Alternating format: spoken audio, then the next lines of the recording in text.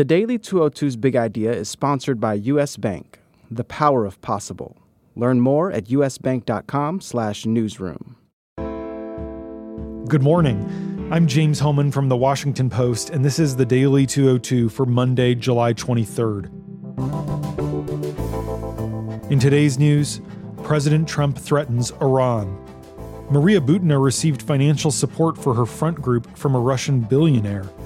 And the president wants to make his trade war a central part of the midterms, against the advice of his aides.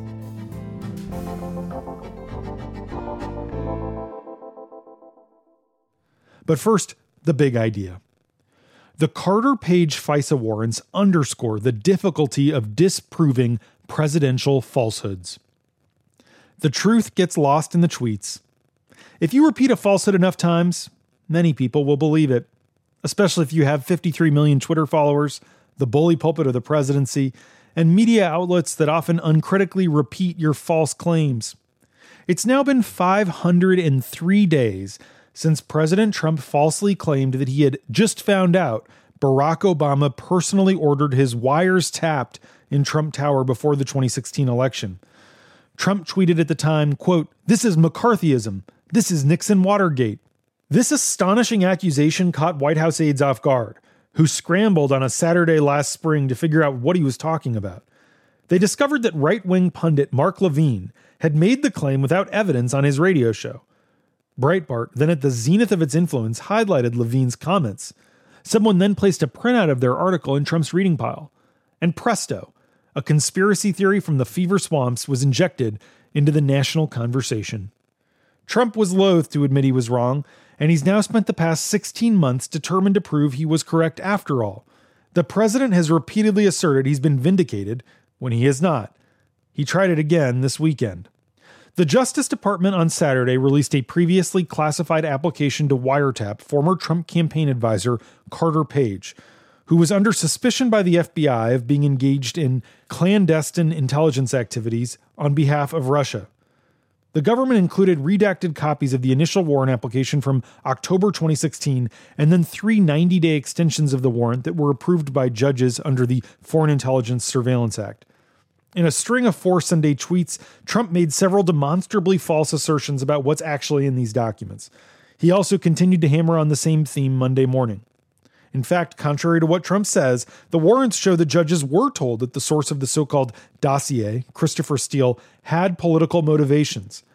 The footnote disclosing Steele's possible bias takes up more than a full page in the applications, so there's literally no way the FISA court would have missed it.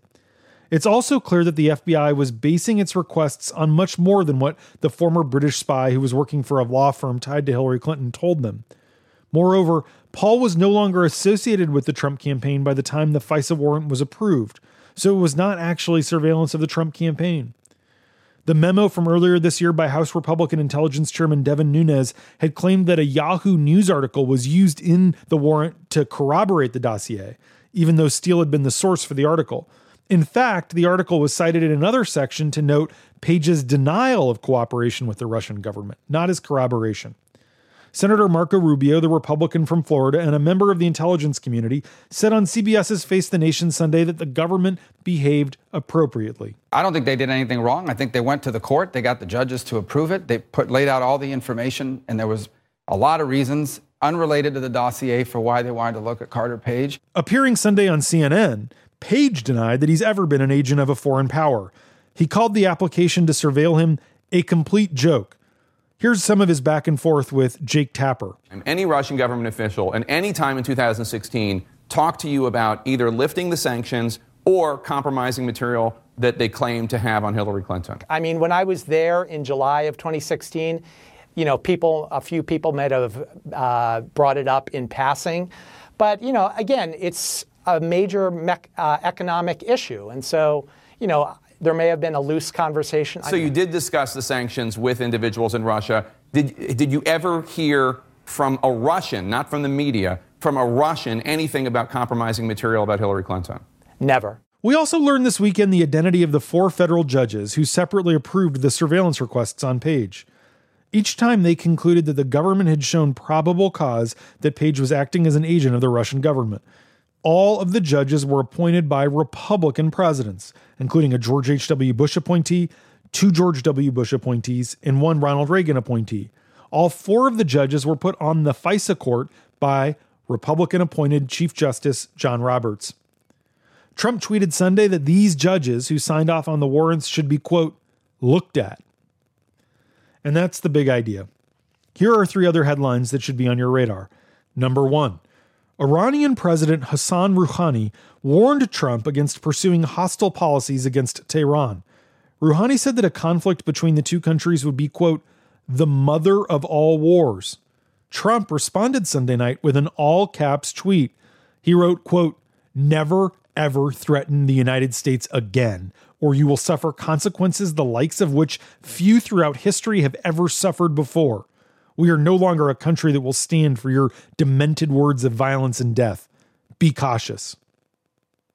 Meanwhile, in California at the Ronald Reagan Presidential Library, Secretary of State Mike Pompeo compared Iran's leaders to the mafia. He stopped short of calling for regime change, but he announced that the U.S. plans to step up government-funded broadcasts in Farsi that are intended to foment unrest against the government inside Iran.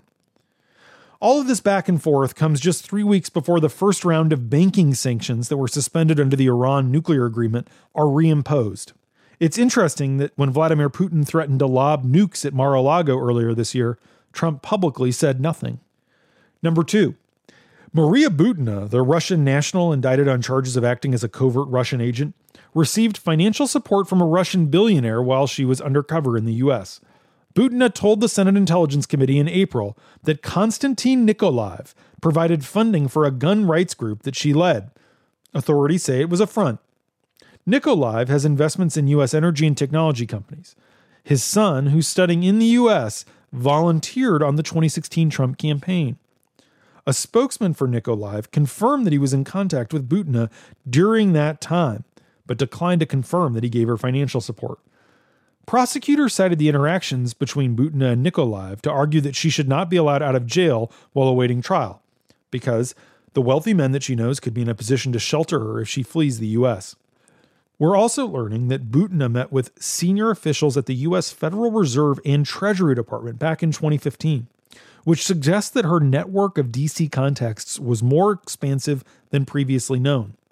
Those meetings involved Stanley Fischer, the Fed vice chairman at the time, and Nathan Sheets, the then Treasury Undersecretary for International Affairs. Number 3, Trump is determined to make trade a central part of the midterm discussion, even though many senior aides in the White House are skeptical it's a good issue, especially in battleground Midwestern states.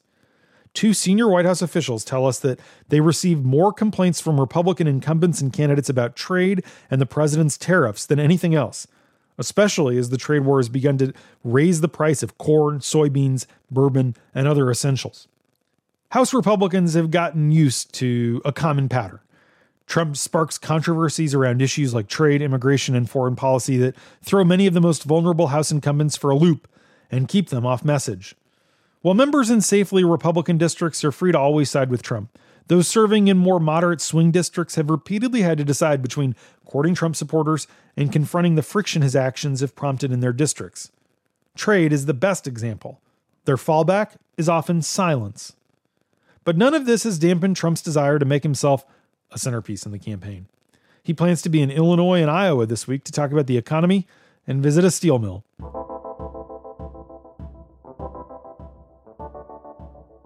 And that's the Daily 202 for Monday, July 23rd. Thanks for listening. I'm James Hellman. I'll talk to you tomorrow.